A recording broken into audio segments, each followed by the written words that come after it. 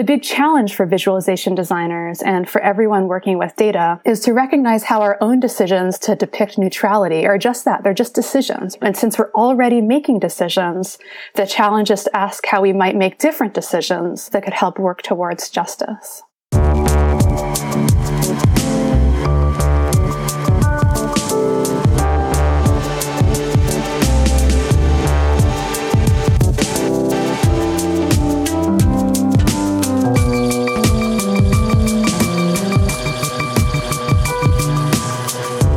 Hi everyone, welcome to a new episode of Data Stories. My name is Enrico Bertini and I am a professor at NYU in New York City, where I teach and do research in data visualization.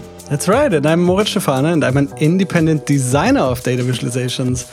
In fact, I work as a self-employed truth and beauty operator out of my office here in the countryside in the beautiful north of Germany. Yes, and on this podcast, we talk about data visualization, analysis, and more generally, the role data plays in our lives. And usually we do that together with a guest we invite on the show, except this time, that's a special episode for the end of the year. That's true. So we don't have a guest, but a couple of guests, and you'll hear from all of them later on. But before we start, just a quick note. Our podcast is listener supported, so there are no ads.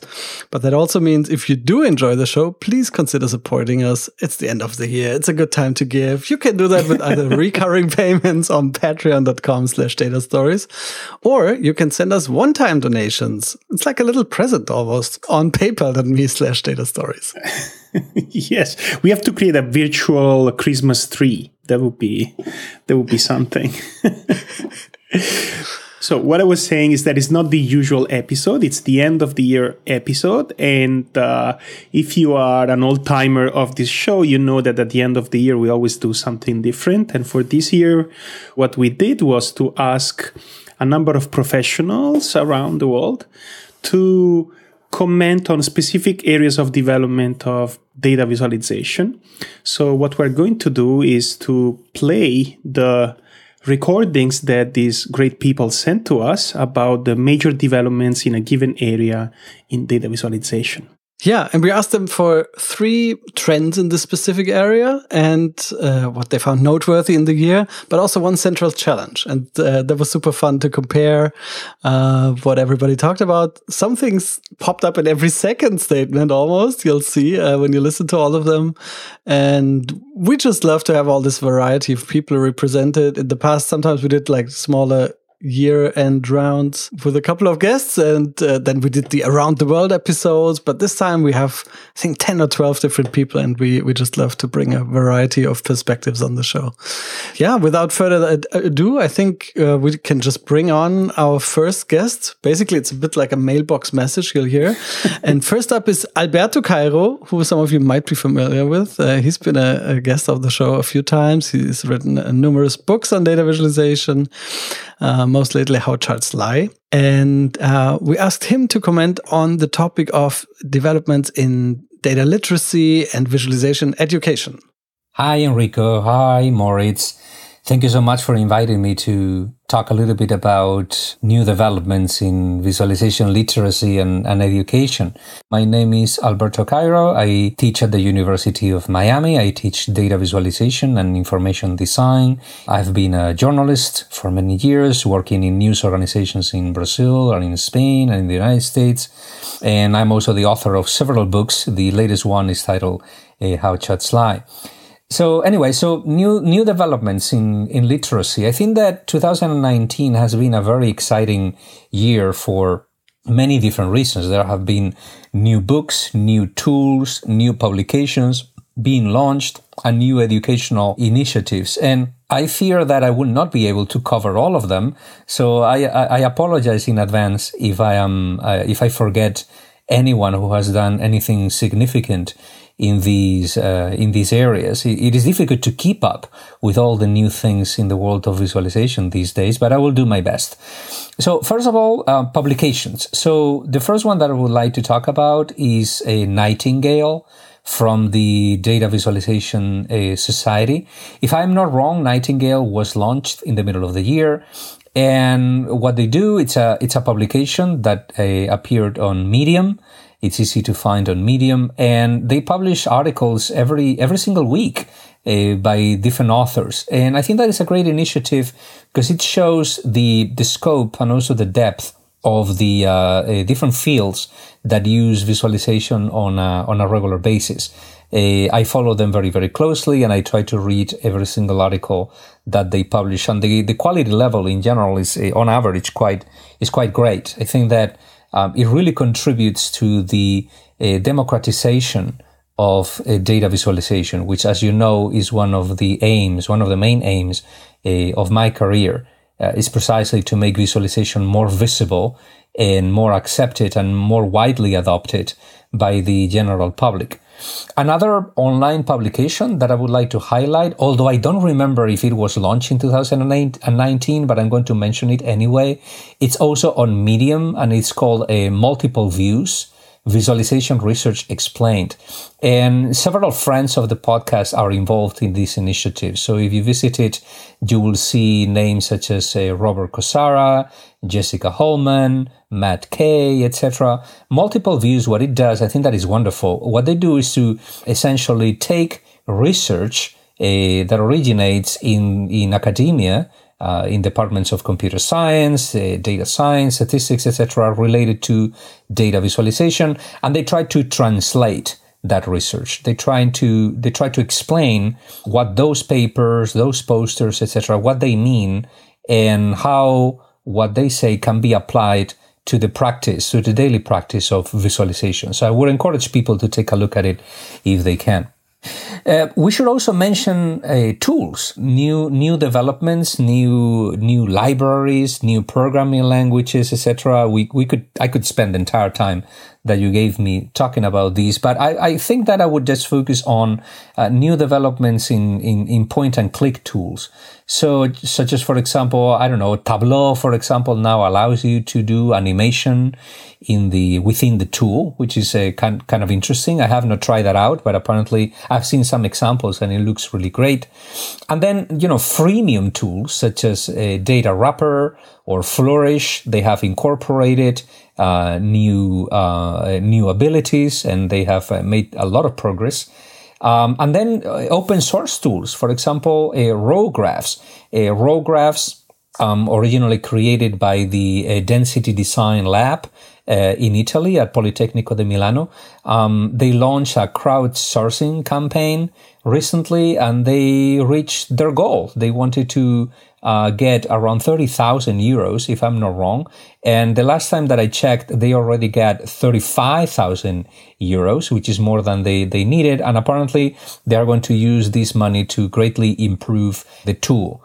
You can still contribute to this crowdsourcing campaign, by the way. So if you have ever used RawGraphs in your daily practice, and I know that many people have done that, I would consider giving them, $10, $20, $5, whatever you can afford. I contributed myself just because I use RawGraphs in my classes and I teach the tool to my students. And so I feel that I shouldn't take advantage of the tool without giving back a little bit, right? I could also mention new books. There have been tons of new books being published in 2019. There is the second edition of Andy Kirk's book, for example. But I would also like to emphasize books that I believe contribute to this goal of popularizing and democratizing data visualization, books that can be read not only by specialists in data visualization, but by anybody who wants to enter the field. So the most recent one that I have seen is Ben Jones's Avoiding Data Pitfalls. I think that it's a great introduction to the main mistakes that we may make whenever we analyze or we visualize data. It's a fun book to read, and it is also a very warm book, a very personal one, because Ben is great at highlighting the mistakes that he has made. He's very good at recognizing those mistakes and learning from them. So the book reads as a sort of like a personal story, and I think that is wonderful. I think that we need more personal stories in data visualization books that feel, again, more humane in one way, or, closer to the daily practices of people, rather than being sort of like, general introduction to data visualization principles. I like to see the person who's writing the book. And I think that Ben's book is great at that. You can really hear Ben describing mistakes that he has made throughout his career. I could also mention Stefanie Evergreen's data visualization sketchbook and Cole Nussbaumer's Storytelling with Data Let's Practice. These two books basically focus on the practical side of things. So they encourage you to draw graphics and to learn from that drawing. If you have read Stefanie's or Cole's previous books, I would encourage you to take a look at these as well, because they work really well as complements to their original books. I would also mention my own How Charts Fly, which is an introduction to data visualization for the general public. It's not a book for specialists. It's more for general readers. It's more than being a book about how to become a better visualization designer. It's more a book about how to become a better visualization reader, a better reader of charts. So it's a manual on how to read charts. I would also like to highlight, podcasts. So not that any new podcast has appeared this year, if I'm not wrong, but, it's always good to acknowledge and recognize and highlight the work of people who publish their podcasts with interviews and comments on a regular basis. So Cole Nussbaumer's podcast, Ali Torban's, John Schwabish's, Miko Yuke's Analytics on Fire, or even your own podcast. I think that you are publishing, once a month or even a couple of times a month. So I think that that's encouraging, and that is absolutely great. And then my recent MOOC. So recently I did a massive open online course called Data Journalism and Visualization with Free Tools, which is basically an introduction to how to gather data, download data, analyze data, and then visualize data, which was it was a MOOC hosted by the Knight Center at the University of Texas in Austin, and it was sponsored by Google. And more than 12,000 people participated. That doesn't mean that 12,000 people completed the course, but more than 12,000 people signed up for the course and at least took a look at part of its materials. And I think that really shows that visualization, or so I hope, is becoming mainstream. And it really encourages me to keep working on this task of democratizing it even further and popularizing it even further. Yeah, I think this last point that Alberto covered, the success of courses, of course, this is also very close to my heart, and knowing that more than 12,000 people took is MOOC is amazing. There's such a huge interest right now in data viz. And this is also reflected by the Data Visualization Society. So if there is one thing that stands out, it's like data viz going big this year. Yeah, that's absolutely true. And it's sort of interesting, all these numbers, like 12,000 people in a MOOC, the Data Viz Society has 10,000 people. Yeah, exactly. We have like 15,000 listeners. So I think there's like a really solid 5 figures number of total data nerds out there, which is really cool. And it's just growing. I totally agree. Yeah. Which brings us to our next guest, or our next mailbox message, if you will.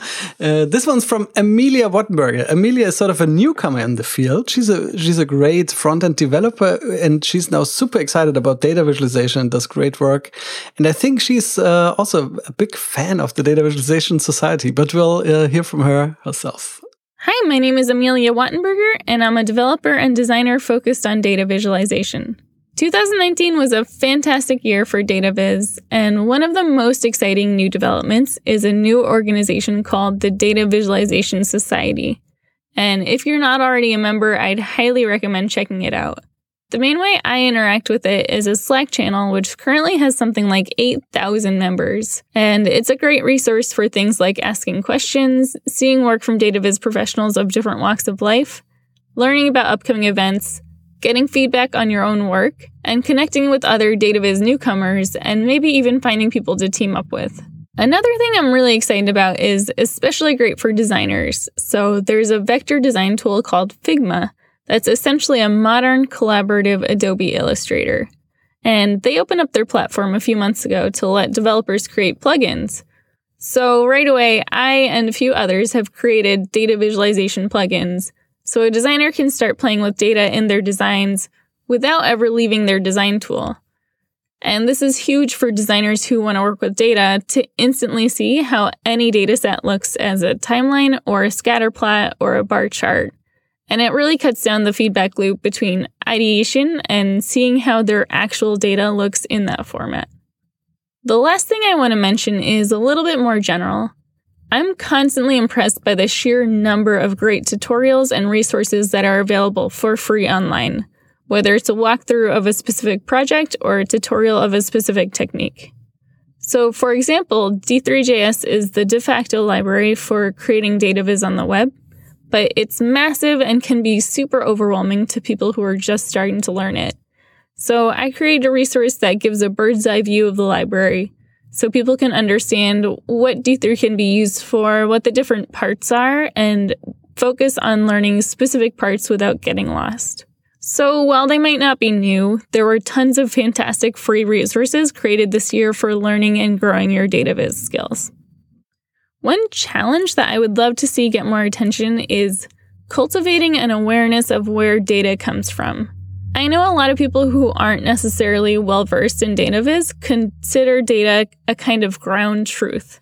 So for example, they'll see a visualization and encode any insights as facts without wondering how the data were collected.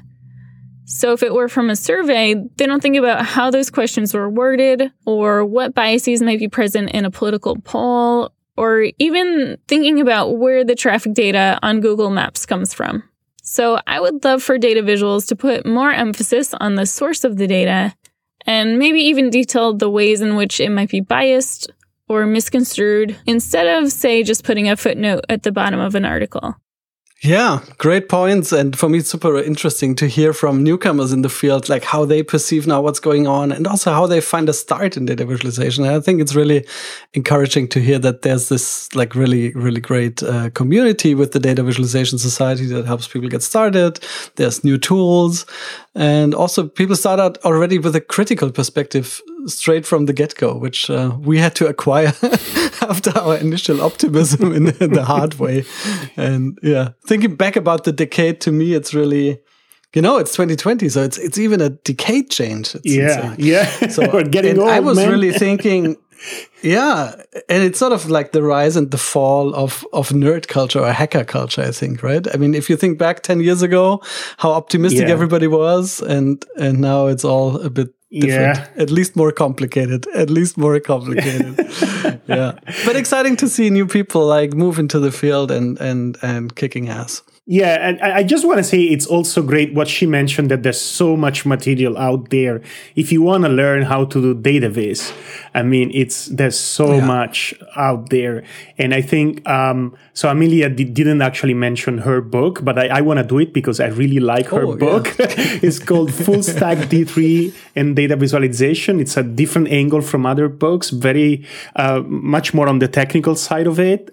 But it's a beautiful book with a lot of additional material and code that you can reuse or review. So yeah, great resource. Yeah, definite recommendation. Yeah. So next one is an old friend of Data Stories. That's Andy Kirk. Andy who? Andy who?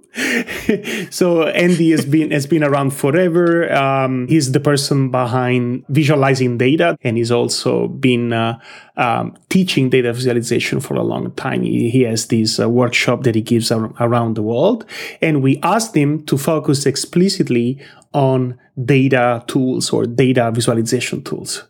So coming up next, Andy Kirk.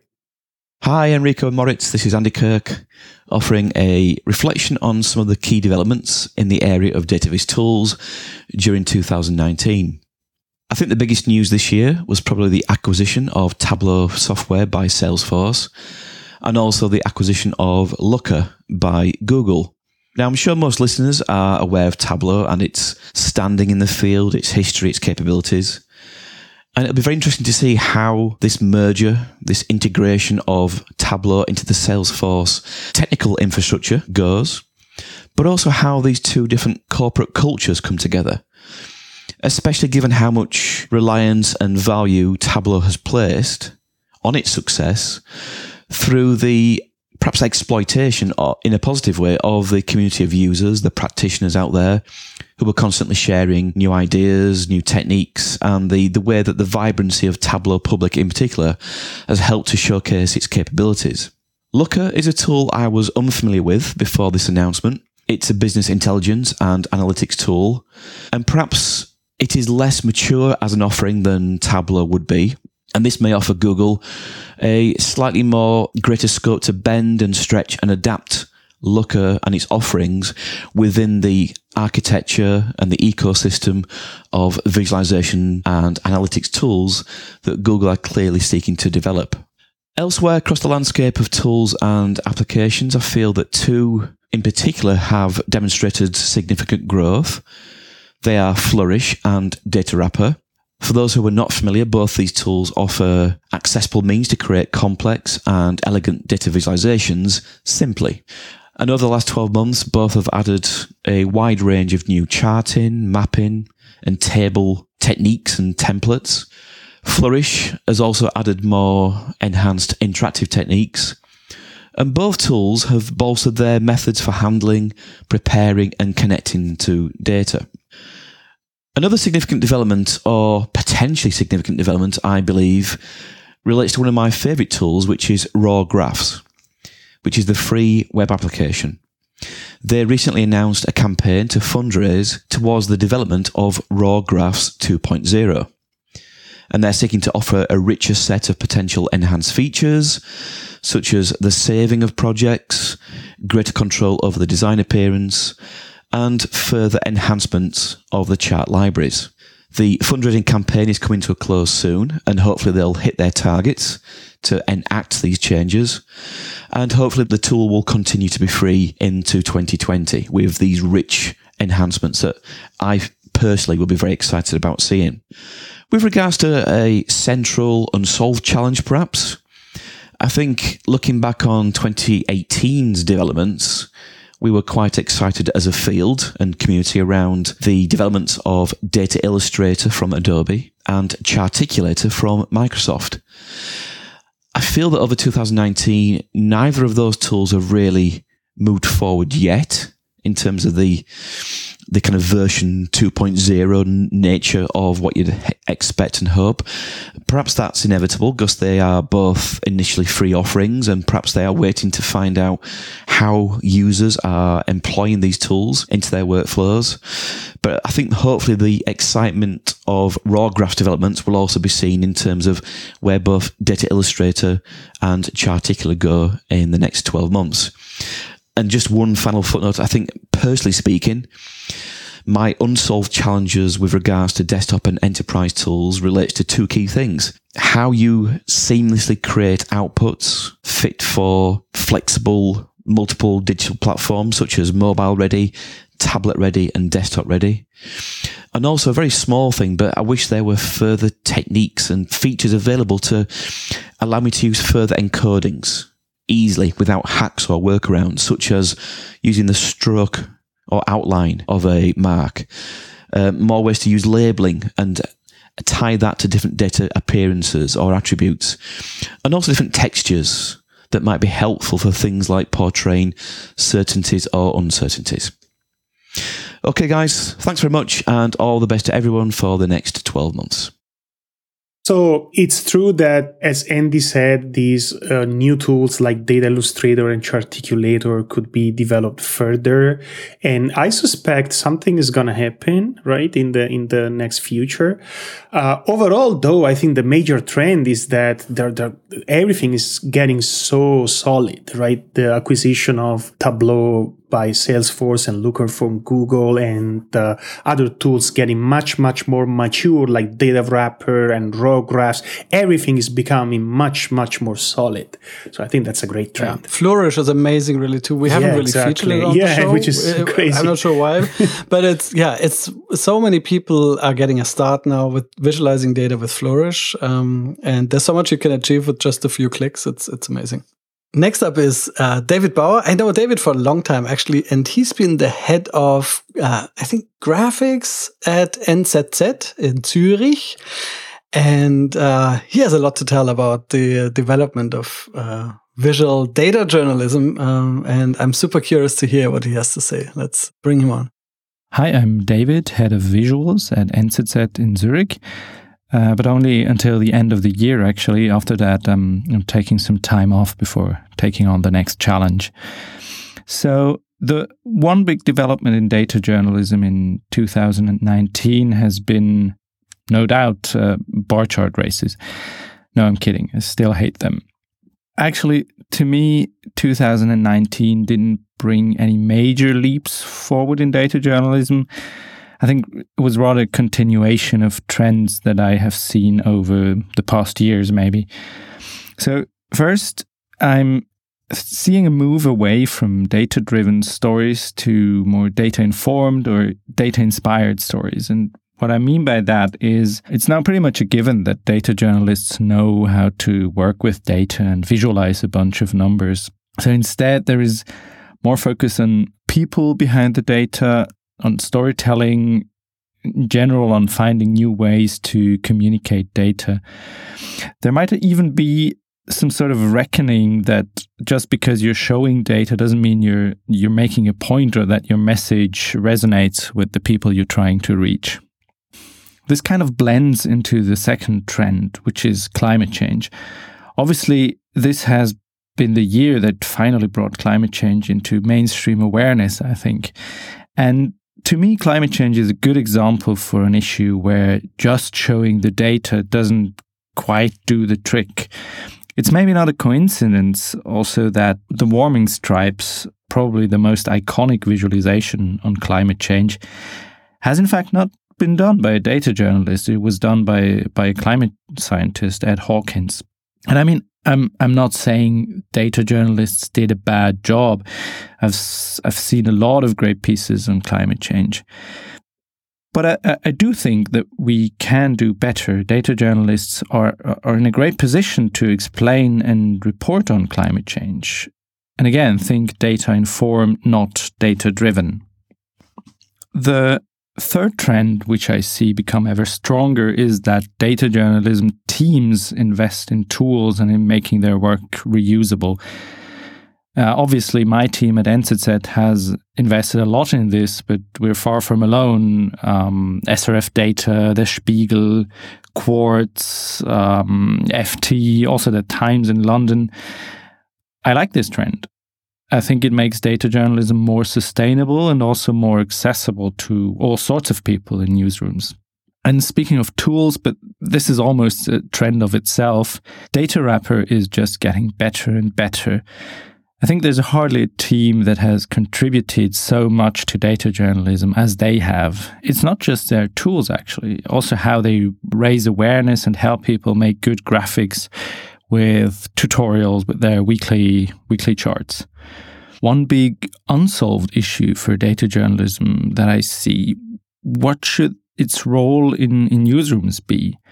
Most newsrooms have now hired data journalists, but few have figured out what exactly to do with them.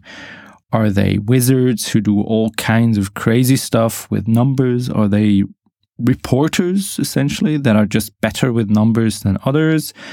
Are they a desk like sports, or a help desk for arithmophobic journalists? To be honest, I'm not sure. Different newsrooms will certainly find different best answers, but I do think that you will not find a good answer if you just look at the data journalists and then somehow try to figure out what their role should be. Newsrooms as a whole need to decide what level of data literacy they want to expect from everyone who's working there. And once this is clear, you will know whether you need expert data reporters or more of a data assistant. The one thing that you will never have is a great data journalist who can work on major investigations and do crazy stuff in R, and at the same time help other journalists sort a table in Excel. Right? Right, yeah. Super fascinating to hear. And I think, again, it points to really this professionalization of the field and seeing how newsroom like the NZZ or others are really now developing the tools and using professional tools to really streamline their workflows. And I think we're on the brink of really newsrooms being now digital driven. And we see the first newsrooms switching over from doing in parallel print graphics and web graphics to the print graphics being a side product of the web publishing process, which is finally, the case. And yeah, there's so much change in the area and so much really solid work being done. And I think so much good input into the whole field has come from data journalism the last few years. So. Yeah, and I think he also mentioned data wrapper again, and others have mentioned it. And again, I think it's one of the major trends that we said is like this idea that tools are getting much more solid. The data wrapper team has been amazing. Also, and it's not only the tool, right? It's publishing all these blog posts, additional material, spreading a culture in a way, which I think it's a great development. Yeah. And yeah, speaking of spreading a culture, the next one is from Elijah Meeks. He's also been making a lot of noise and being around for a long time. One of the major data viz figures around, definitely. And we asked Elijah to specifically comment on industry, since he's a very authoritative person from industry.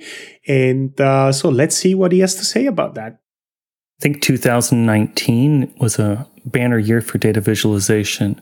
You saw a couple of major trends that were prominent to me. One was that data visualization is hitting the mainstream. And by that, I mean that we have our first data visualization president. And I've made this claim a few times, and people have sort of debated with me because, for instance, Thomas Jefferson famously produced a chart that was quite interesting. But by that, I mean that Donald Trump doesn't seem to be very interested in the actual systems and processes being represented by a chart.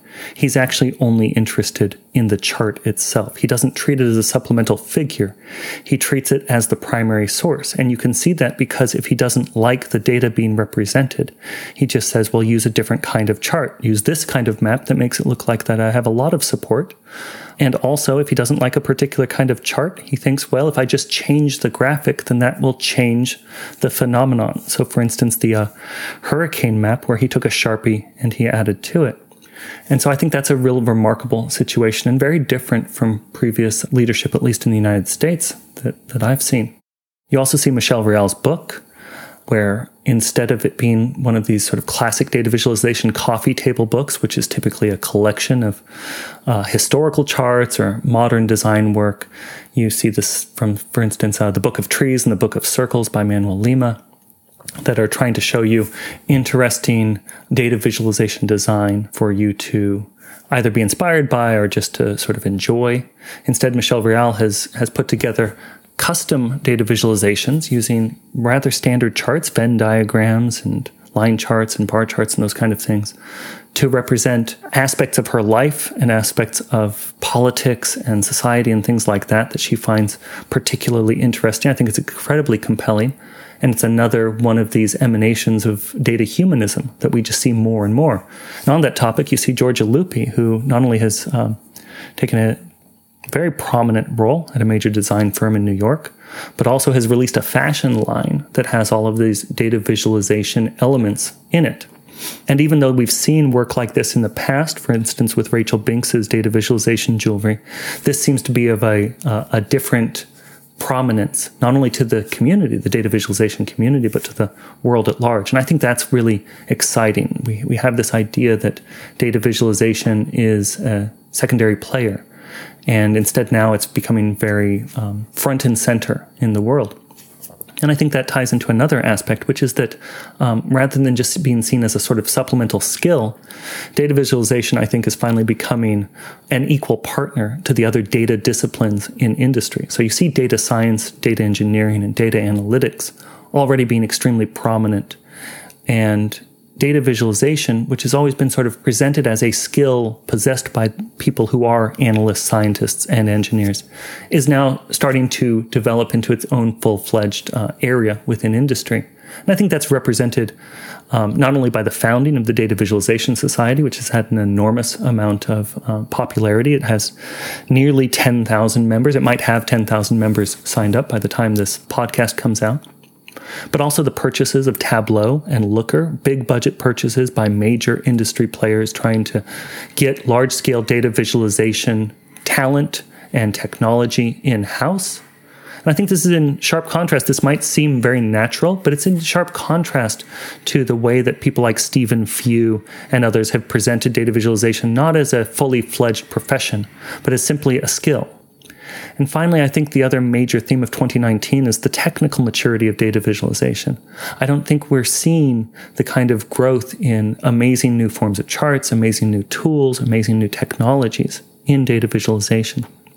If you look at the offerings of BI tools like Tableau, but also of libraries like D3 or like Plotly, we're not seeing new and exciting charts. It's not like a few years back when everybody was trying to get Sankey's into their libraries, or when people would show a new compositional chart that wowed data visualization insiders.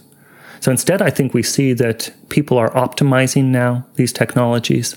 They're focused more on how they're being used and how you're designing from the problem space.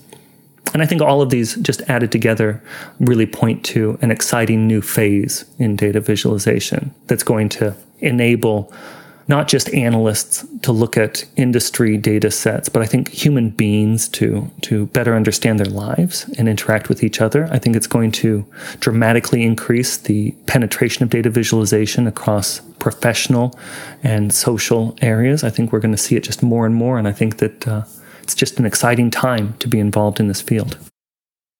Yeah, there are so many interesting things that Elijah mentioned here. I just want to say, yeah, I agree with him when he says that we are now in the phase where we're more optimizing than trying to come up with crazy new stuff, which in a way makes me nostalgic, but it's also good, right? It means that things are getting much more solid. And related to that, I also like this idea that even more than before, this is not limited to technical people, right? And because of that, people are also developing new methods and tools that are specifically targeting people that are not necessarily too technical, which I think is great. We want to see more of that. Yeah. And again, Data Visualization Society, Tableau and Looker acquisition, so people independently coming up with the same big trends, which is super interesting. Could also mean that we are either living in a bubble or are really well connected. Who knows? Yes, exactly.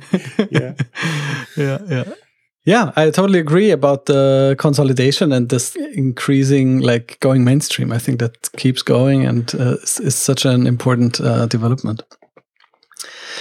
Yeah, next up, some science. Yes, finally. You were waiting already, right? So, first we have Jen Christensen. Jen is art director at the Scientific American for many years.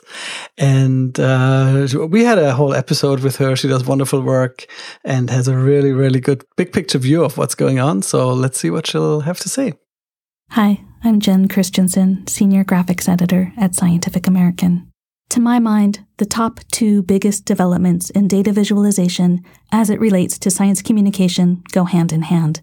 First, the increased level of comfort and ease with which scientists are sharing their data, and second, scientists and full-time data designers are speaking the same language in a way that I haven't seen to this extent in the last 20-odd years working with scientists and artists. For example, an article in the January 2020 issue of Scientific American includes a data visualization that is the result of directly connecting data designer Nadi Bremer with computational researcher Jonathan Carroll Nellenbach. Although Nadi's role for this project was as a data designer, she studied astronomy in university. Jonathan was part of the research team that published the astronomy paper that was at the heart of our article. But he also produces visualizations as a part of his own research collaborations. Jonathan was willing and able to quickly transfer a huge data set over to Nadi. Nadi was able to efficiently assess the dataset and ask insightful follow-up questions. Their tools and languages overlap, and the pretense of proprietary information had dropped. I think that we've reached a point where that's now the rule rather than an exception. Scientists have become more generous with their data, and science communicators have become more fluent in the language and tools of computational analysis. As far as the third development goes, I'll have to nod to a science-inspired data viz statement that infiltrated popular culture, specifically warming stripes by Ed Hawkins, which debuted and garnered attention in 2018, but really gained traction as a science communication and engagement tool in 2019, thanks in part to the Show Your Stripes website and social media campaign. They are those rectangular visualizations made up of a series of chronologically ordered vertical stripes, colored according to a region's annual temperature. Essentially, every region's version of the climate stripe pattern progresses from cool blue to a warm red. No labels are needed, no caption is needed. It's a visceral and accessible nod to our warming planet, with color representing annual temperature. And it prints legibly on everything from social media profiles to pins, neckties, magazine covers, mugs, and concert screens. I think that a central unsolved data visualization challenge in the area of science communication is addressing the fact that data is messy and is an artifact of our own biases.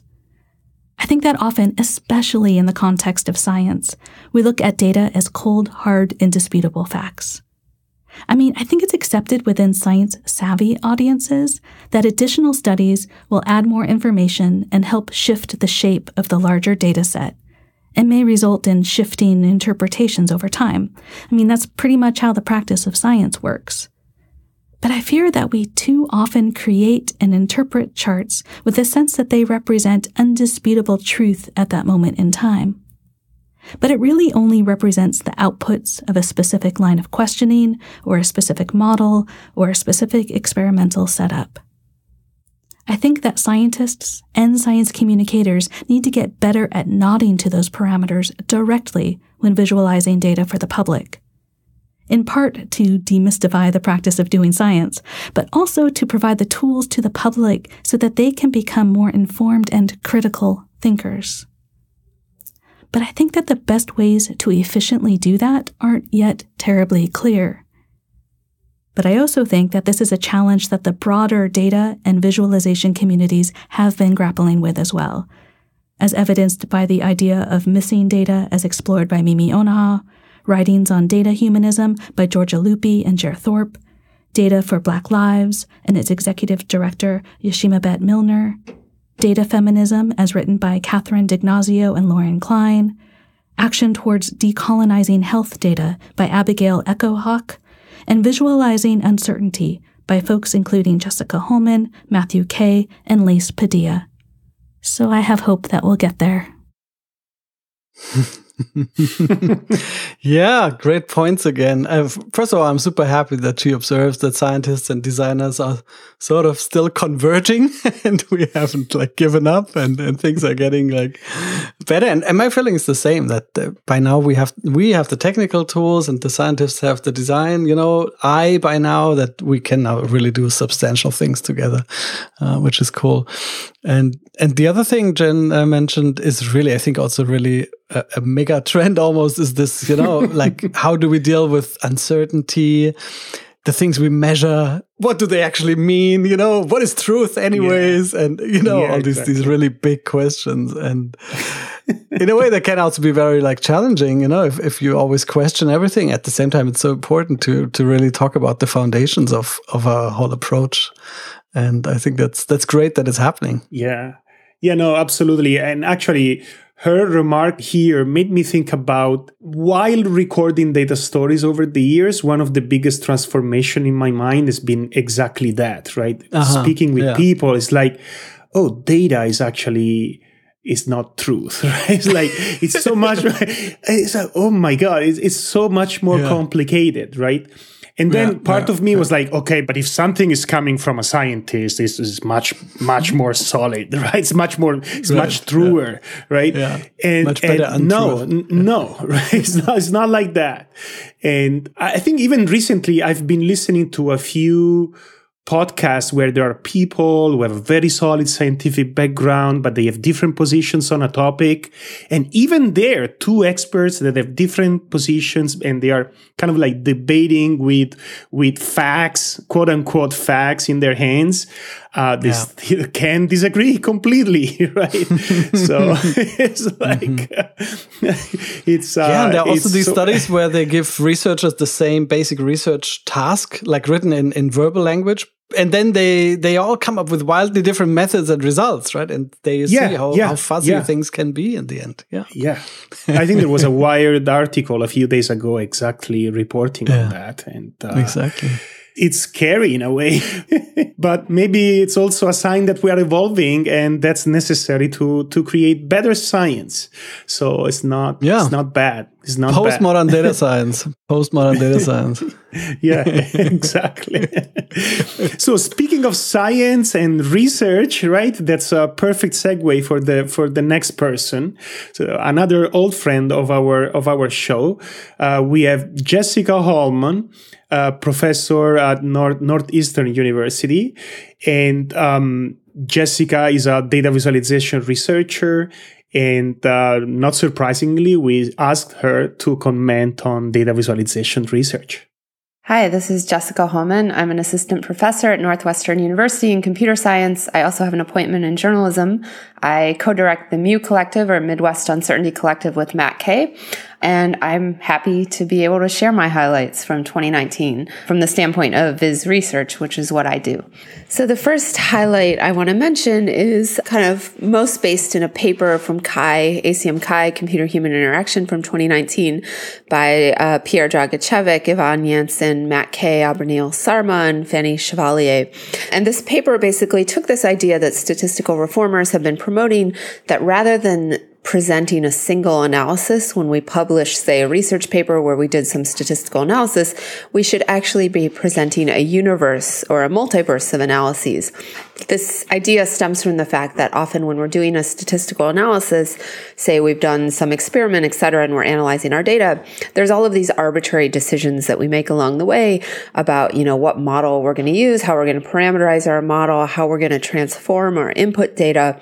And those can have implications for our final results. And so the idea of a multiverse has been promoted by statistical reformers as we should actually be communicating an entire universe of analyses choices rather than just one single path through this set of possible analyses. What was exciting about this CHI paper is that they looked at kind of, or started to explore what would an interactive kind of visualization-based representation of a multiverse analysis look like. So rather than a static PDF for your research paper, imagine that the research paper itself is interactive. The reader can kind of, use sliders or drag over text in order to see the implications or the differences in the final analysis based on things like a different model or a different transformation of the input data. And visualizations obviously play a big role. So how do you show not just, a single model's results, which is already complicated, but a whole universe of models? And so they use animated hypothetical outcome plots as one example, which is a technique I'm fond of because I originally promoted this a bit, where you're showing basically animations where each frame is a different analysis result. But I think there's also static depiction. So how do you create a diagram that shows not just one analysis, but a bunch of them, and how that impacts the final outcome, whether that's a p-value or whatever else you're looking at. And I think there's also interesting visualization challenges that this idea brings up from the standpoint of helping the analyst or the scientist understand and see through a visual representation kind of the impacts of their analysis choices, even as they're trying to specify this analysis. So I think psychologically, it adds a lot of complexity to think about a universe of analyses. How do we help the reader do that through visualization? And how do we help the analyst think through this as well? And others are working on this as well. So Yang Liu from the University of Washington IDL is doing some work, as well as the original authors of the paper. So I think it's an area that we'll see more of. So the second highlight, I think, from 2019 is work modeling people's prior beliefs in visualization. And so this is something my lab's been doing for a while. We've been asking people basically to predict what data might look like, or asking them to actually give us sort of a prior distribution over what they think are plausible values for data before we show them data. But in 2019, I think there's been several developments to this line of work that I think are exciting. So kind of late 2018, early 2019, Nina McCurdy and Mariah Meyer published a design study where they worked with global health experts, so people who worked with Zika virus. And what they found in doing this design study, trying to build a visualization system for these analysts, was that they often kind of adjusted the data mentally that they were seeing in order to decide what they really thought was true, in this case about, Zika outbreak. And so this idea that people, when they look at a visualization, they're not just taking the data at face value, but they're combining it with other things that they know, is an idea that I think is kind of obvious. Of course, people have prior knowledge, but the idea that we can elicit this, I think, is exciting. And so in 2019, there were two papers at CHI. One was my student Yesel Kim's paper, where we actually developed a Bayesian model of cognition. So we're basically eliciting people's prior beliefs, showing them data, and then eliciting their posterior beliefs. So what do they believe after they've seen the data, and comparing that to what you would expect someone to believe if they had updated their beliefs in a Bayesian way. So we're applying these Bayesian models of cognition to visualization interpretation. And I think it's just, it's still work that we're just in the early stages of, but I think it's incredibly exciting in terms of how many things this opens up the ability to do. So it's a way of kind of looking at visualization, understanding or interpretation in a more systematic way. So we can, compare to a normative Bayesian standard. If people updated like true Bayesians, what would they do? And gain insight into how people are different in the way they treat data. We can also do things like vary the visualization and then use this sort of, rational belief updating as a standard for evaluation, which I think is a big improvement over things like just evaluating for perceptual accuracy. We can also try to do things like quantify other factors that might affect belief updating, like how much does someone trust the source of the data.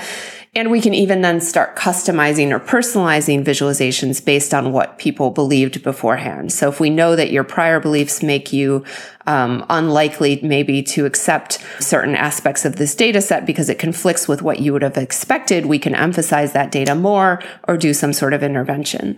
So I think our work at CHI 2018 is particularly exciting, with first author Yesel Kim. And then there was another paper at CHI 2019, same kind of idea about eliciting beliefs, but this was by Kyrie Reddy and students, or Retta and students, and they basically did kind of a Wizard of Oz study where in an analysis setting, they had people basically make predictions about data, and then they kind of simulated the visualization tool, kind of giving people feedback to see kind of how might this affect things like exploratory data analysis. So I think that's all exciting in that it moves our understanding of how visualizations actually work and what we can do with them forward by quite a bit. My third highlight is just the idea that in visualization research, we're increasingly trying to partner with areas like machine learning and AI. And one example of this that I saw was at the IEEE Viz conference in 2019, back in October, where there were workshops in particular that kind of highlighted this. There was a bunch of papers as well, but a couple notable talks. Bean Kim, who does a lot of important work on machine learning interpretability, gave a keynote about interpretability that I think was really great for visualization audience because it can, inspire us to work more on this. Chris Olah, who is also quite known for things like explaining deep learning, did another talk where he basically argued kind of that, we should be using feature visualization, so visualizing features of deep neural nets in order to try to understand kind of the basic units of neural networks. Almost, he made an analogy to like when people discovered the microscope and really used it to look at cells and make all of these discoveries at kind of a very low level, like we're at a point where we could do the same for deep learning to really understand what it's doing. So kind of very motivating talks from leaders in ML that I think is a good trend or a cool thing that's happened in 2019. Finally, an unsolved challenge. I'm going to point to these discussions that have been happening just over the last year that I've noticed a lot about kind of data visualization and power relations and how data visualization empowers certain people and not others. This is obviously like a big topic and not something that I think we in visualization as kind of a bunch of computer scientists are well equipped to solve. But there have been a few researchers really kind of bringing attention to this. So Michael Carell of Tableau Research did a keynote at the 2019 Viz conference. It was at a digital humanities workshop, but it was basically about ways in which, visualization researchers might bring in certain assumptions or kind of biases in how we think data should be treated when we work with people in the humanities, and how kind of some of our ways of looking at data, in particular, the way we really emphasize counting and detecting patterns kind of at an abstract level, is kind of fundamentally opposed to some of these humanist ideologies, things like the idea of designing with people rather than just for them. Joanna Drucker also gave a capstone at 2019 Viz that was kind of about the same ideas about visualizations are often the way in which we think about the designing them. It kind of works against these humanist aims or ethical sort of aims that, the way the schemas that we have just for organizing data itself are often inheriting biases or flaws from the institutions that create them.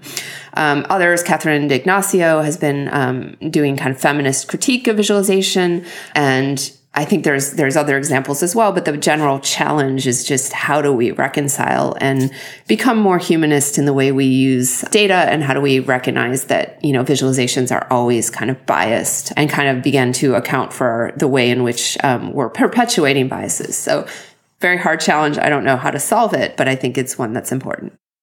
Yeah, that was perfect segue to our previous comments, right? It's exactly about what do we do with the fact that even when we look into scientific quote unquote facts, people can disagree, or maybe even the same type of analysis. If you change a little parameter here and there, you get different results.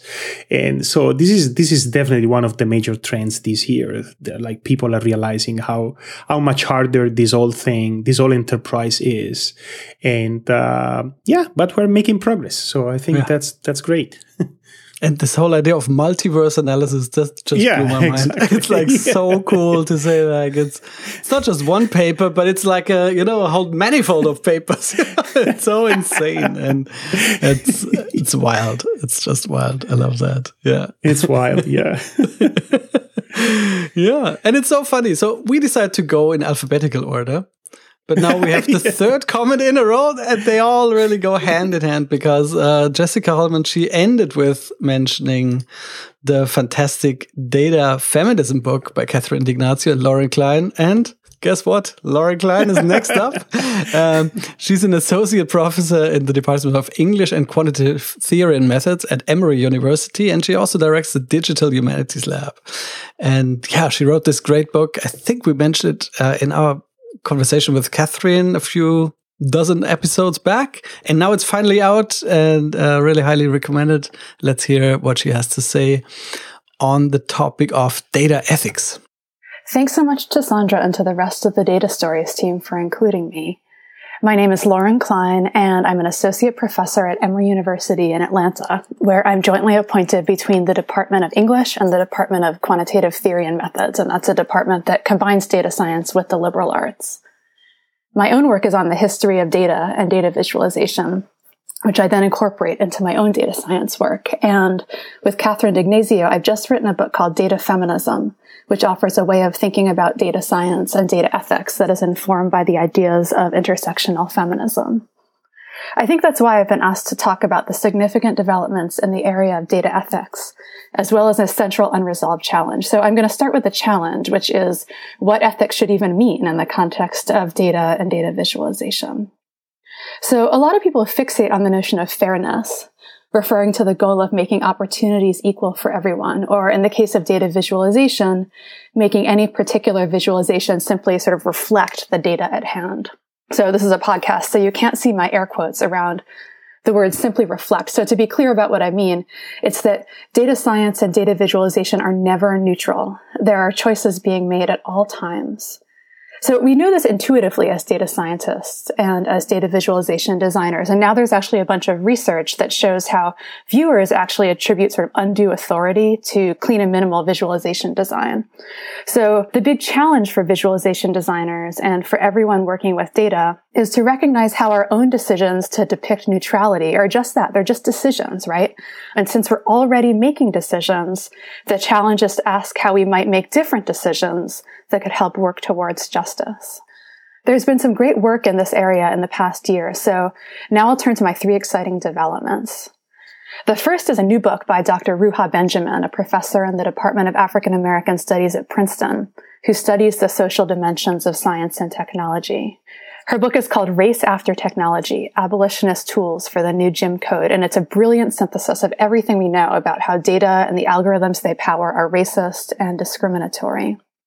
You know, I think by now we're accustomed to these news articles about this or that discriminatory algorithm, right? We've heard about predictive policing.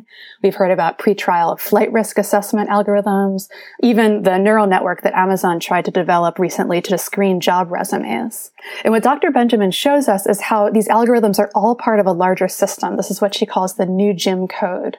And the references to the New Jim Crow, which is a phrase coined by Dr. Michelle Alexander to describe the U.S. prison system. And Dr. Alexander is in turn referencing the original Jim Crow laws of the post-Civil War United States, which enforced segregation and therefore unequal access to opportunities, even though slavery had been abolished.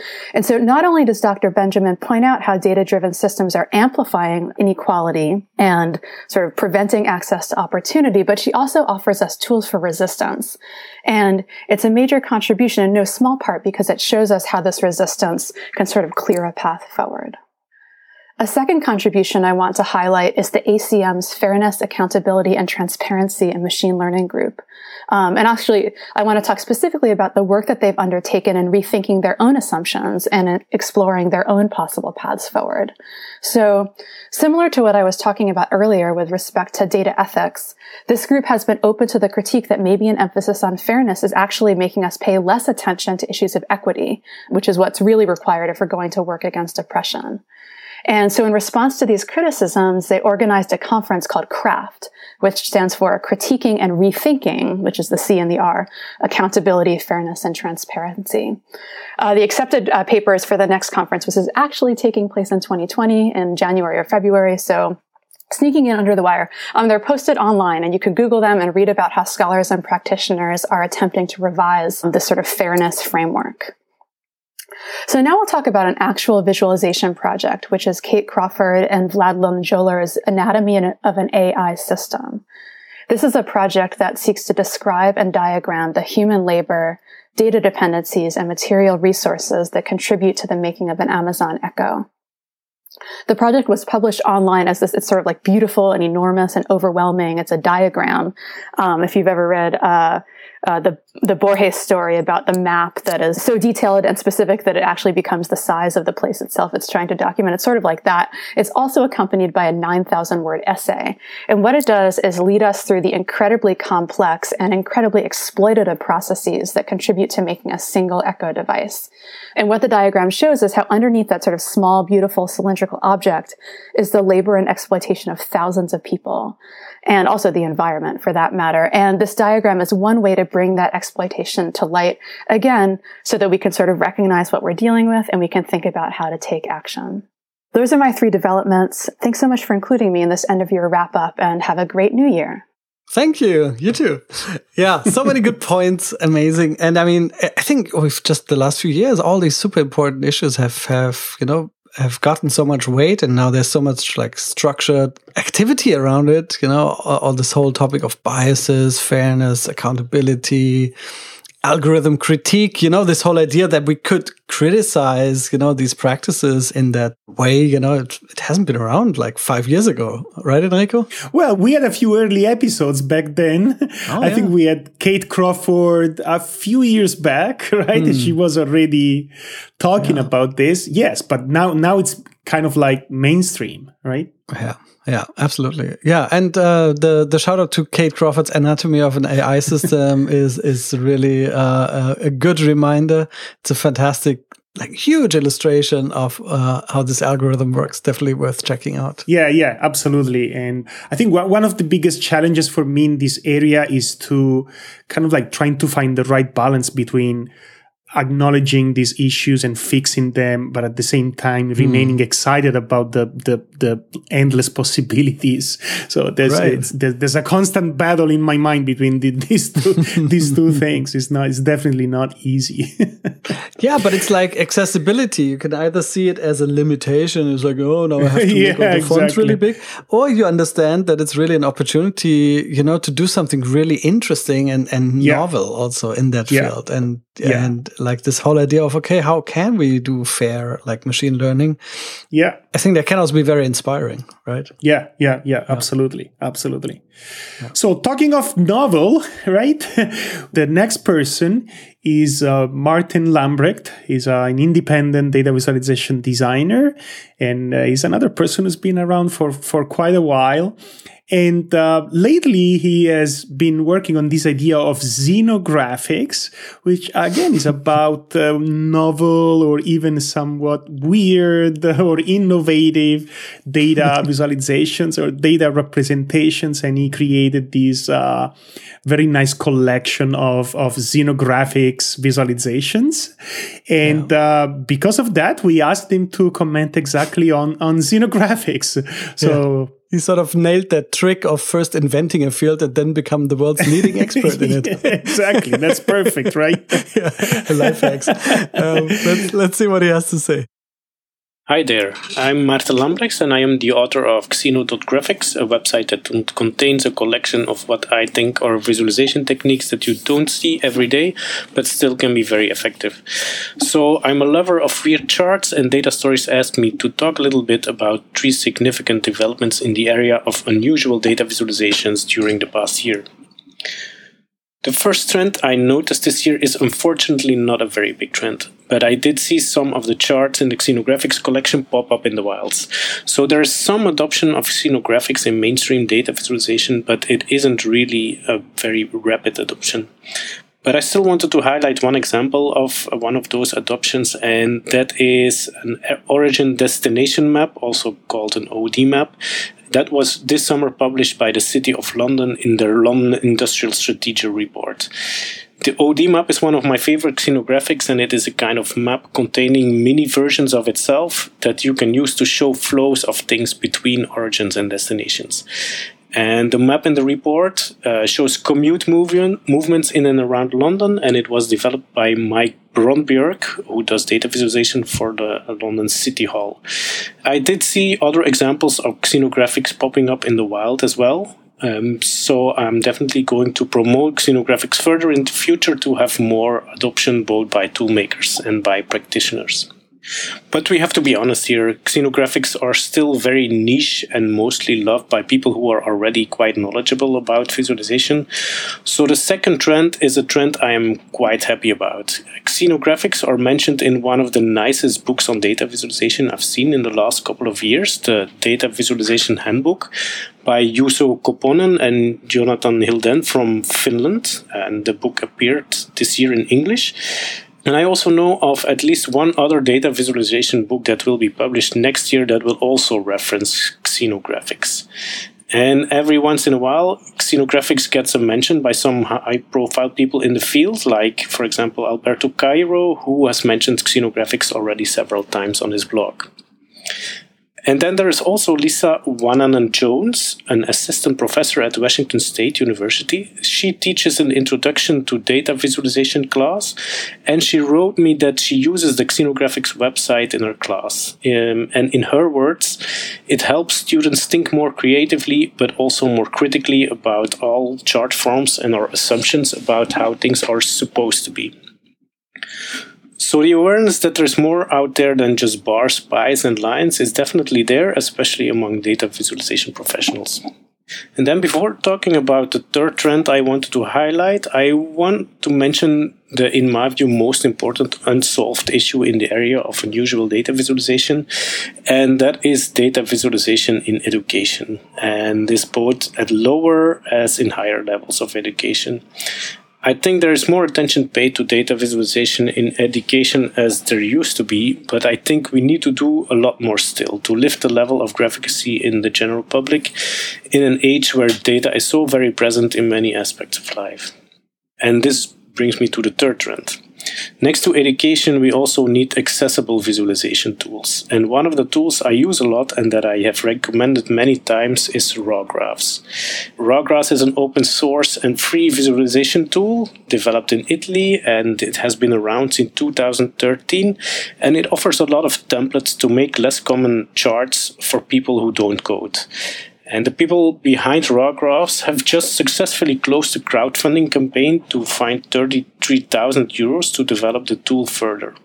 So their plans are to add more charts, both basic but also unconventional ones, to make it possible to save projects, which at the moment is still not possible, to add more controls for things like labels and a general better performance. So I'm glad that many people see value in a tool like RawGraphs, and I'm also very looking forward to the evolution of the tool in the coming time. I think RawGraphs is one of the causes of less conventional chart types becoming more popular, and I am very curious to see which xenographics they are going to add to the tool. So those are some of the things I noticed in the field of xenographics in 2019, and I would like to thank Data Stories for having me, and bye. Yes. So we're going to see some of these xenographics being hopefully adopted by several tools. I'm really curious to see what is going to happen there. I just want to remark again on this idea of data visualization in education. It's so important, right? Not only how can we create better education tools to teach data visualization, but also how can data visualization be used more effectively in education. I think there's a huge potential there. Yeah. Yeah, and it's, again, this whole idea of also collecting all these weird chart types, for me, that came so at the right time, because there was this, as you say, like this professionalization and the tools and the platforms, but in a way that also leads to this really extreme streamlining of design. I also find web design extremely boring right now. And so I just really enjoyed his wild circus of crazy graphics. I like these types of things. Oh, let's hope more xenographics. Yeah. Are you featured in xenographics? Did you create yourself I'm not something sure. that is... Maybe I should try harder. I should try harder to do something weird, maybe. Yeah, I thought I have tried already, but yeah. Do you have something in there? I suspect I do. I think there is a thing that is called Flowstraits that we did many years back, and I think it's featured there. Flowstraits, yes. Sounds weird to me. So well deserved. The name is weird enough. Yeah. Next up, keeping data with weird, Maral Pokasemi. Maral is also an old friend of mine. I know her from back in the day in Potsdam. Meanwhile, she's founded a couple of studios, done a lot of great work. She co-ran the really great Visualized conference series. And now for a few years, she's been in London and does some really interesting work. And we asked her to comment a bit on interesting developments in diversity and inclusion. Let's see. Hello, Data Stories. This is Maral, your design activist from London. Thank you very much for letting me speak on the matter of diversity, a matter that is very close to my heart and a big part and driver of inspiration in my personal and professional life. So I take this with great responsibility. I would like to first speak about gender diversity in the field, because from my own point of reference from when I started my career here in this field, about, let's say, 7 years ago, I would like to compare it to that time when it didn't feel like the women were unionized enough as they were today. It feels like the women in the field, they hear each other and they speak to each other more, which leads to creating community, which leads to being a stronger front, which leads to being seen. That's a great development that I can see, and I think it manifests itself, let's say, for example, at conferences. It shows itself today by women leading departments, leading big projects, leading organizations, leading their own businesses. And this obviously has been the case 5 years, 6 years ago too, but if it wasn't as apparent, it wasn't maybe as frequent either. And I personally, as a woman today, feel a lot more empowered, and I feel like what I have got to say will be listened to more than and taken more into consideration than if I had said a certain thing 7 years ago when I started my career. So in that regard, I think we all deserve to clap hands or like be happy about that fact, but not to stop where we are now, because there's still a couple of things, of course, that could be improved. Let's say workplace gender equality is still an issue. So to the employers out there, make sure that you make a conscious effort. Keep hiring women. Don't just have sausage fests sitting behind your desk, because that's, first of all, you're going against the zeitgeist, and secondly, there is no excuse anymore to say that women aren't talented or whatever, because that used to be a misconception anyways, and that men do a better job.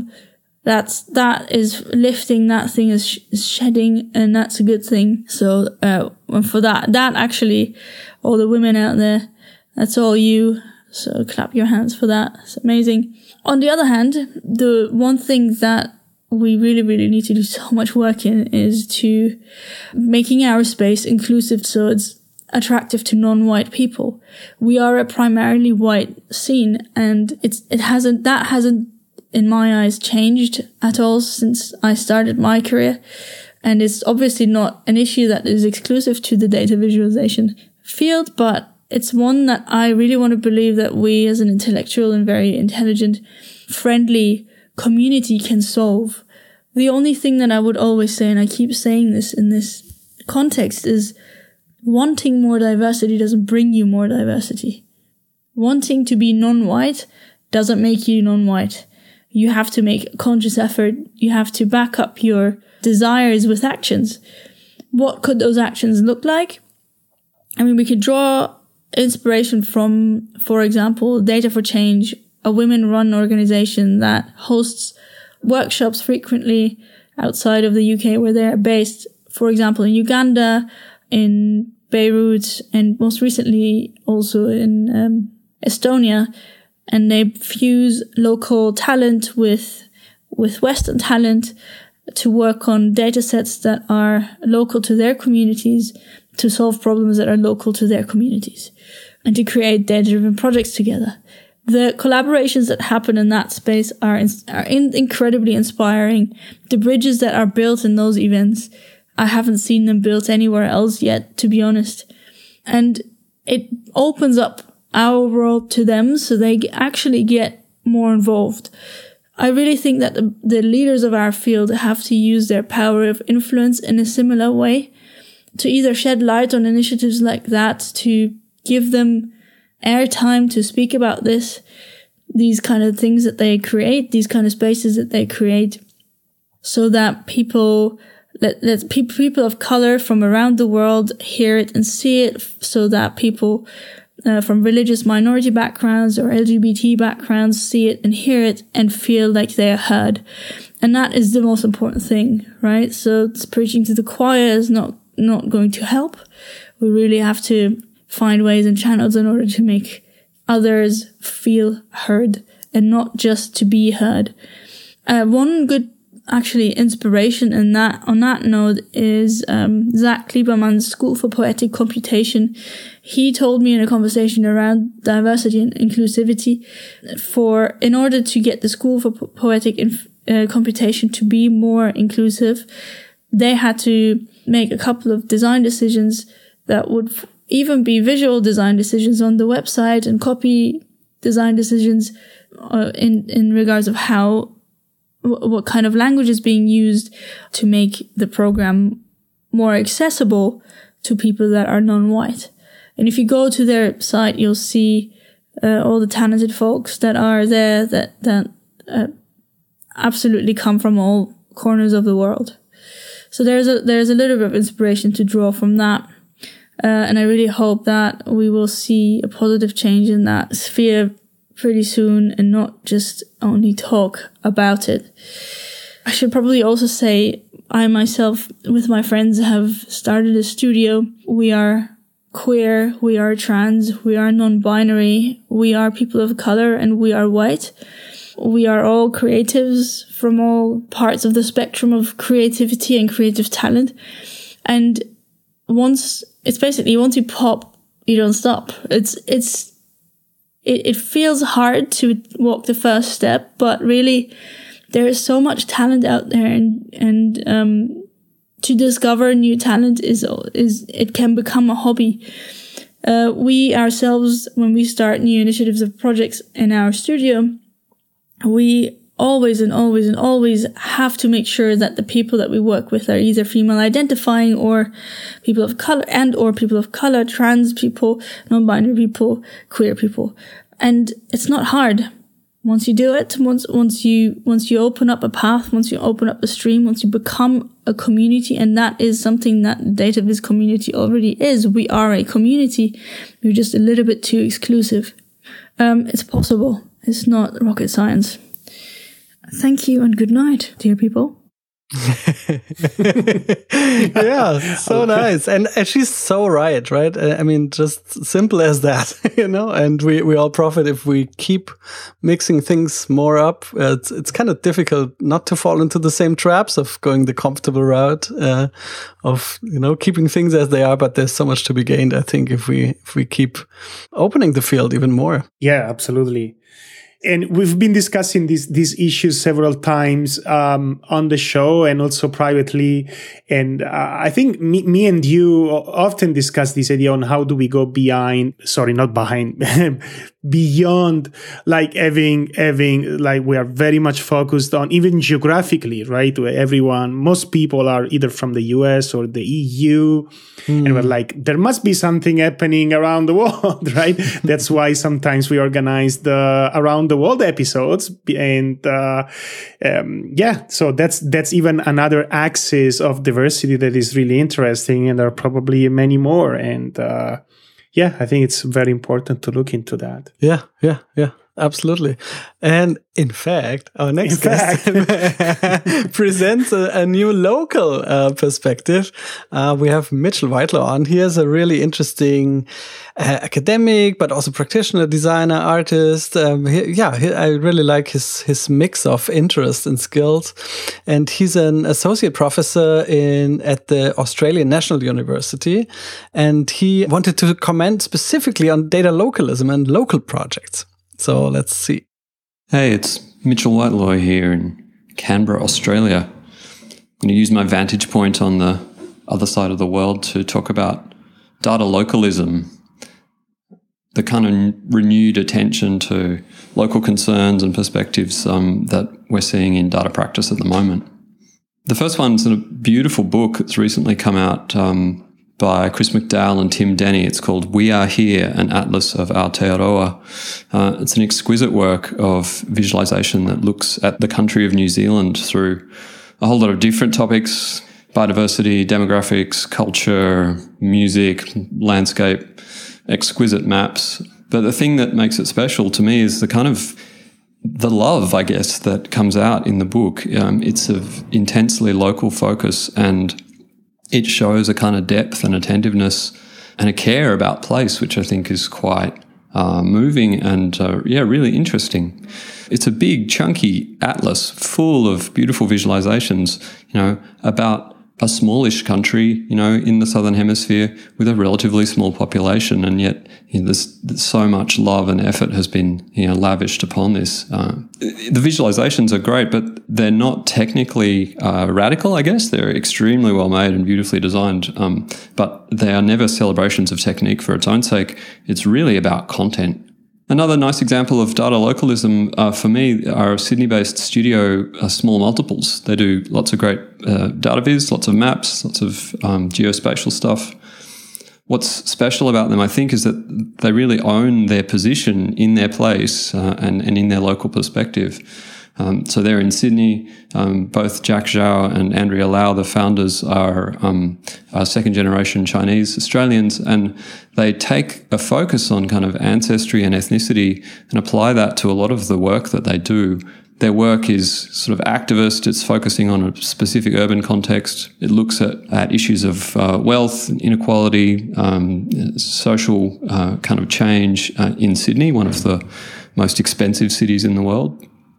And yeah, again, they deliver a lot through this local perspective by virtue of their own position in that. The third project for me that's really strong, and it's not a Southern Hemisphere project, is from Tiga Brain. Her project, Bushwick Analytica, is just a gorgeous project that was done at Bushwick Library in Brooklyn, New York, where Tiga worked with a group of primary school kids to develop and then launch targeted ad campaigns. It's like by making these ad campaigns, which are gorgeous in that they focus on really specific concerns. One of the kids makes an ad campaign to try and convince parents to get their kids a pet. Another one targets parents with a message that there should be no school on Mondays and so on. And they come with little drawings. They're just great. But again, it's this specificity of these concerns, and often they're very targeted to the neighbourhoods that the kids live in themselves. Shows us how the local can kind of speak back to these very abstracted kind of global networks that we find ourselves in. Something that illustrates the change in visualization practice really well, I think, is in the work of Jer Thorpe, whose work I've followed for ages. In 2009, he made a work called Just Landed, which was a Twitter visualization that it visualized flight paths or journey trajectories by looking for the words "just landed" in Twitter streams. And so it made these beautiful arcs that flew across the globe. Compare that with a project that Jer's been working on more recently, which is called the Map Room. The first one was St. Louis Map Room, which is a kind of grassroots community mapping project, working in town halls, working with communities to track and represent issues that are very local, issues that are of concern to them, and using mapping and visualization as a tool for a kind of community engagement with their environment. The Big Bank, I think it was Merrill Lynch, recently declared that, in the 2020s, globalization was going to go into reverse. And they're not the only person who is saying that. There's a lot of a kind of a backlash against the changes that globalization has seen, and we're seeing the resurgence of, kind of nationalism and protectionist trade and stuff like that. So there's a lot of reasons to be skeptical or to be concerned about a resurgent kind of localism. I think that I'm got more glass half full than that. John Thacker for ages has been talking about what he calls sort of bioregional design, which is the idea that a designer or a creative practitioner should really be in the place where they are. They should acknowledge the kind of food and water systems that their life actually depends on, and they should focus on that in their work. So I think there are prospects for a kind of more positive localism coming out of this practice, a localism which doesn't cut itself off or turn inwards, but actually stays networked and connected. Yeah, which is maybe something to aspire to. Yeah, great perspective. And I mean, this whole idea of connecting more to where we are and what we do and our bodies and our surroundings, that's been a big theme. And then again, the whole ecological approach to anything, which you can't ignore right now, right? And if you blend all that together, I think there could be a whole new genre of activities coming out of that. Yeah, no, I agree. It's not only about from where a person is working, but also whether the data is actually collected at the local level. And there's so much to do. Yep. In a global world, there is a lot to do locally. So that's definitely important. Wow. Next, we have another good friend of ours. We have Paolo Ciuccarelli, an Italian here, yeah. And the quota Italian. So Paolo has also been around for a long time, and what I really like of his work he's been a core data viz person for a long time, but always with this very strong design background. And he used to be at Politecnico di Milano, and now he moved to the US. He's at Northeastern University and doing great things there. And we asked him to comment specifically, surprise, on design. Hello, everyone. Here is Paolo Ciuccarelli from Northeastern University. And The first significant development I see as a designer is a genuine interest in design. Design as a discipline, and I see a kind of a quest to try to understand its nature. It's not only about looking at what practitioners are doing. I see more investigations around design processes and methods, often guided by other disciplines. I see more focus on design studies. I think it's a sign of the time. Times are ripe for a more articulated relationship with data and beyond the technical dimension, with the human in the loop and actually at its very center. And connected to that, I see a growing interest for the humanities, both as a field of study and a source of inspiration for a kind of a different way to look at data. And it goes together with the trend around the idea of humanism of data. And actually, it was really cool to see Joanna Drucker closing the VIS conference in Vancouver this year. I mean, she's the one that very clearly pointed out the human-made nature of data 10 years ago or so. And I'm sure this cultural shift towards the human can only get stronger thanks to big data and the nature of algorithms. And design can definitely help with it. The second development I see, and I'm actually following it very closely in the context of the broader relationship between design, creativity, and AI, is automated chart production. And the first experiments are very simple and they could look naive, but it's really interesting, and I'm sure it will develop very quickly as technologies in AI and machine learning will do. Of course, I see it more as a push to raise the bar and to focus on what machines will never be able to do, and less as a threat for our job as information designers. I mean, we don't have to be scared about that and just push and raise the bar. And as a third development, I really want to mention the crowdfunding campaign launched by Density Design and the other partners to develop Raw Graph, and the open source tool that I'm sure many of you know, and if not use. And it's a success, actually. I was surprised by the fact that it didn't reach the goal yet a few days ago, but then it happened, hopefully. And I see the final rush of these recent days as a measure of the interest and the very promising concrete sign of support for a culture of open and accessible resources that are definitely needed in the field. Connected to this, and this is my central and unsolved challenge that certainly deserves more attention, is the issue of data literacy, meaning the capacity to systematically and correctly use the basic components of the visualization grammar, but also to understand its issues and implications. And it's honestly surprising how simple and reductive that grammar could be, and even within important organizations where people are supposed to make important decisions based on evidences and data that are often very poorly represented.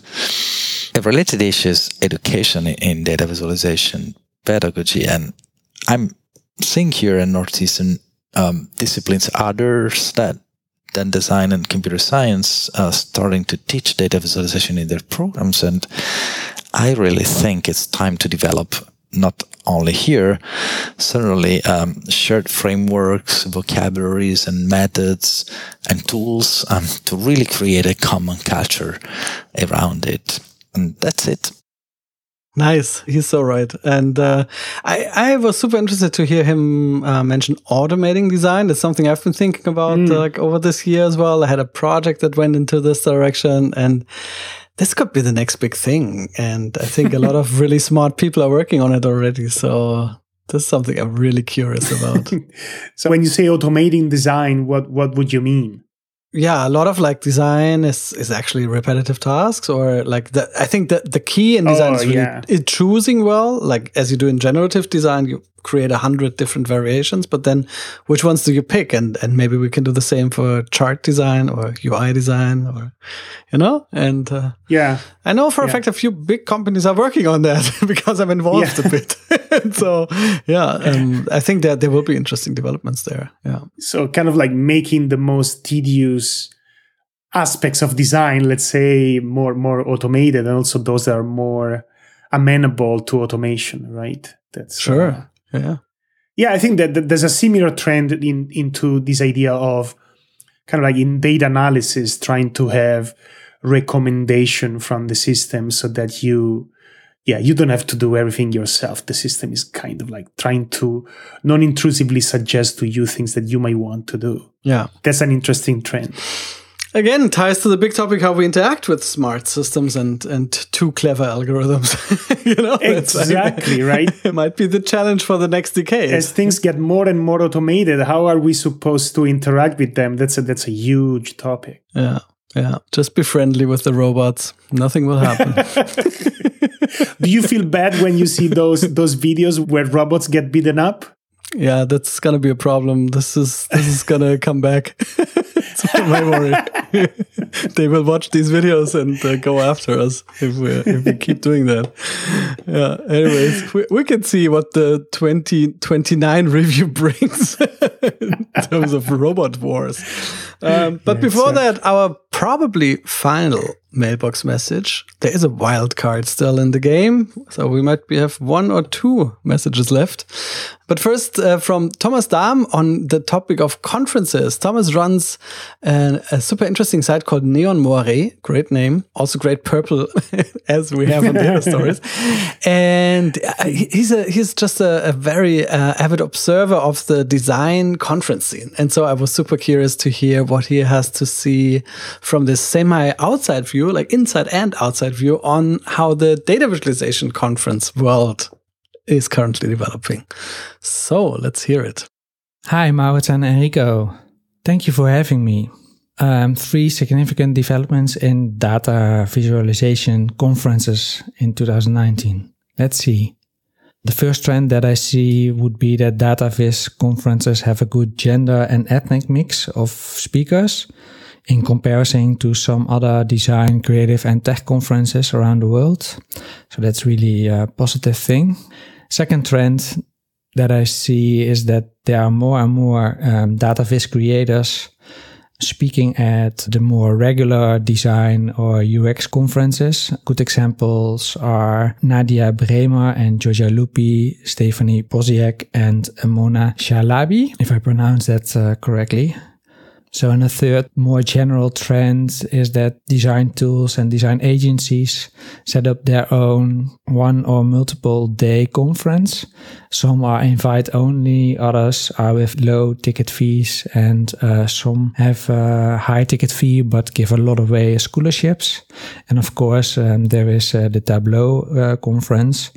But recently, agencies like UNO organized a 1-day conference in Brooklyn. And in last November was the first no-code conference organized by Webflow. And in 2020, Figma, the popular collaborative design tool, is organizing their own 1-day conference in San Francisco. So yeah, you see a lot of happening on that field. And one other trend that I would like to share is that the start time of the events is slowly shifting from early in the morning to beginning of the afternoon, evening, and ends very late at night, and then closing with DJ and VJ sets to give another experience and a more party ending of a conference, and that over multiple days, so it's more festival-like.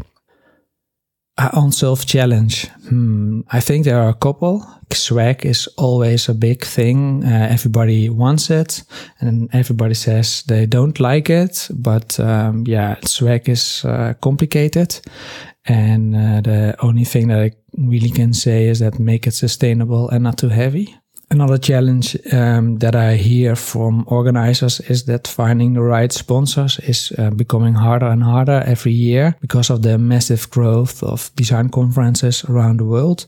For example, in 2019, I had 150 events listed on Neon Moire, and our list is far from complete. There are more than 250 in total. So yeah, it's a lot. So it's complicated to find the money and the right sponsors for their events. And lastly, on-self challenge, or at least in my opinion, is everybody is struggling with, is the question of, do people record the conference and live stream? And I think you should do this for sure, or at least record the conference in total and then share it later the year for free or behind the paywall, because it's good for the speaker to have a video to get new speaking gigs. And for the conference, it's good because they can share the whole year long their content. And that's always interesting because you, as a conference, you stay on top of mind of everybody. So yeah, that's it. Yes, I'm looking forward to all the conferences in 2020, and especially the ones that are celebrating their 5th, 10th or 20th birthday, like Us by Night in Antwerp and Beyond Tolerant in Düsseldorf and Off by Night in Barcelona. People can follow me on Twitter at Thomas Daam or at Neil Moray. And I also have a podcast called The Neil Moray Show, where I talk with speakers and conference organizers about what make them tick. The latest was with Dion Lee. She's the art director at Fox.com Video. On neilmoray.com you can find the best design, UX and data viz conferences around the world. So please have a look. And thanks again, Maurits and Enrico, for having me on your show. Bye. Yeah, great. Love to have that perspective. And I can really, first of all, it's great to hear that things also look all right from that angle. And and I wasn't aware of this trend of agencies doing conferences and so on. It's super interesting. Yeah, I think conferences now are, again, I think the trend is somewhat similar here. The main conferences have been around for a while. They're getting more and more solid. And I was not aware of this idea that agencies are now organizing conferences, which I think is really good and really interesting. Of course, the one of the biggest things here is the Tableau conference, which I have to confess I've never been there, but I would love to. It's huge, apparently, right? It's huge, right? And it's a lot of fun. They organize amazing activities, and every time I see on Twitter comments and photos and videos, I'm kind of like jealous. Seems to be like super fun to be there. And and it's huge. So once again, it means that there are lots of people out there who are either already working in visualization, or at the very least, they are super enthusiastic about it, at least enough to go to a conference. So that's great.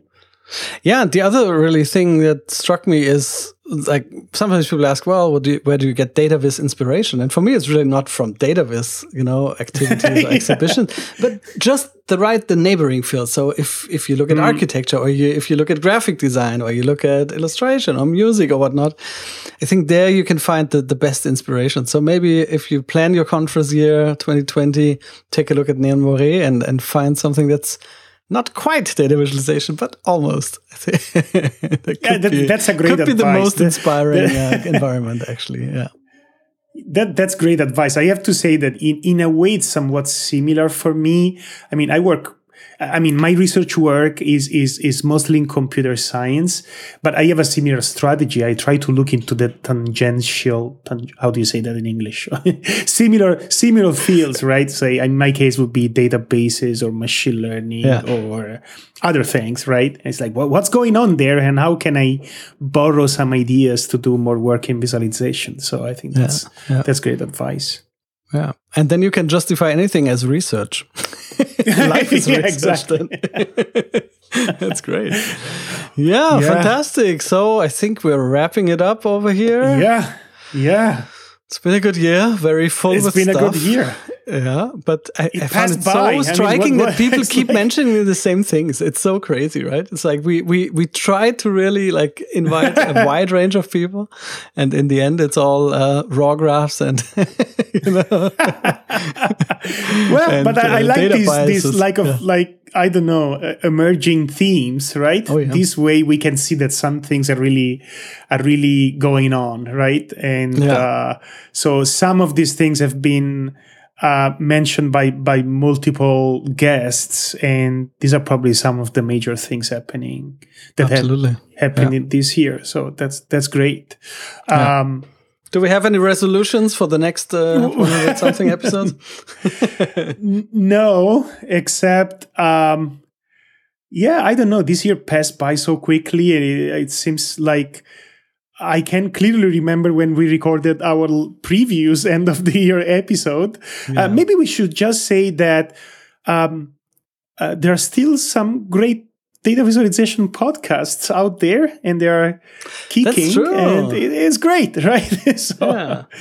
So what do we have? We have Data Viz Today with Ellie Torben. Is it Torben? Yes. Yeah. We have Cole Knaflic, Nussbaumer's podcast, Storytelling with Data. There's John Schwaber's Policy Viz. Are we forgetting somebody? Probably. We probably forget somebody, but these are those that we had as guests last year. And I think they're doing great. So we want to see more. So if you're listening to this and you are uncertain, start new podcasts. Maybe we should mention that Robert started a YouTube channel that is called eagereyes.tv. Nobody mentioned that. I think we should. He's a famous TV star now. Yeah, He's the first real data viz channel I'm aware of. So I'm curious to see what is going to happen with it next year. Right. So Robert, if you're listening, he's gonna get a late night show this, or something. Yeah. Yeah, exactly. Yeah. And finally, big shout out and thank you to Florian, our audio engineer, who has just witnessed, at least, and if you listen to it, also completed his 100th episode for Data Stories, which is amazing. I have no idea how he managed to cope with us this long. And just hope he keeps being that stubborn and sticks around for another 100. People don't know what happens behind the scenes, but I can tell you, every single episode is a struggle, one way or another, even after so many years. So absolutely. So thank you, Florian. Yay. Yeah. And then we should definitely mention Sandra. So Sandra is our significant development of the year, right? Yeah. It's probably the biggest significant development of the year. So Sandra joined our team, and she's been so much help, and I'm super happy that she's helping us. And she's also been featured in one of our recent episodes. So you also had an opportunity to listen to her voice. But she's doing a fantastic work behind the scenes, including, among many other things, taking care of the Patreon channel that we have and sending updates to everyone and trying to make the show much more solid. Since when she joined, I feel like, this is getting so much better. So thanks a lot, Sandra. That's great. It's great to have you on. Yeah. And finally, this is all building on Destry's fantastic work all the years before. And Destry just had a super cute little baby this year. I think in spring-ish. Yeah. Yeah. And I've been following it a bit, and it's so cute. It's just so great to see. And big shout out to Destry as well, who prepared all this and helped us really get on track with a professional workflow. Yeah. Semi-professional, maybe. Yeah. Yeah. It's true. The year passed by so quick. But again, as you say, it's so exciting to also see all these developments and the field growing up and us being a part of it, like sort of swimming in that sea of data busyness. Yes, maybe we should also thank all the guests that we had this year. Oh, yeah. When I scroll through the list, I'm like, whoa. That was so cool. Man. Yeah. Yeah. Great guests. Great listeners. Without you, there would be no podcast. It would just be weird. So that's good. And thanks to all our supporters. I think we have around 100 Patreons or so. Let me check it. That was our initial target. And I think after a while, we're basically almost there. So thanks everyone for supporting the show. That's now our dream is basically realized. The show is completely supported by our listeners. Exactly. So how amazing is that, right? Yeah. It's amazing. I can't believe we made it. So the show is going on thanks to you. That's true. And really looking forward to next year. We have a few really cool guests lined up already. We have good intentions to keep things mixed up and weird and funny and informative. And meanwhile, we'll take a little break. But we'll be back in 2020. Oh man, that sounds like the future. See you on the other side then. That's right. Bye-bye. Happy New Year to everyone. Bye-bye. Bye-bye.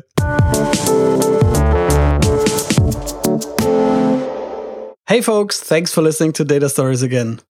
Before you leave, a few last notes. This show is crowdfunded, and you can support us on Patreon at patreon.com/datastories, where we publish monthly previews of upcoming episodes for our supporters. Or you can also send us a one-time donation via PayPal at paypal.me/datastories. Or as a free way to support the show, if you can spend a couple of minutes rating us on iTunes, that would be very helpful as well. And here's some information on the many ways you can get news directly from us. We are on Twitter, Facebook, and Instagram, so follow us there for the latest updates. We have also a Slack channel where you can chat with us directly. And to sign up, go to our own page at datastory.es, and there you'll find a button at the bottom of the page.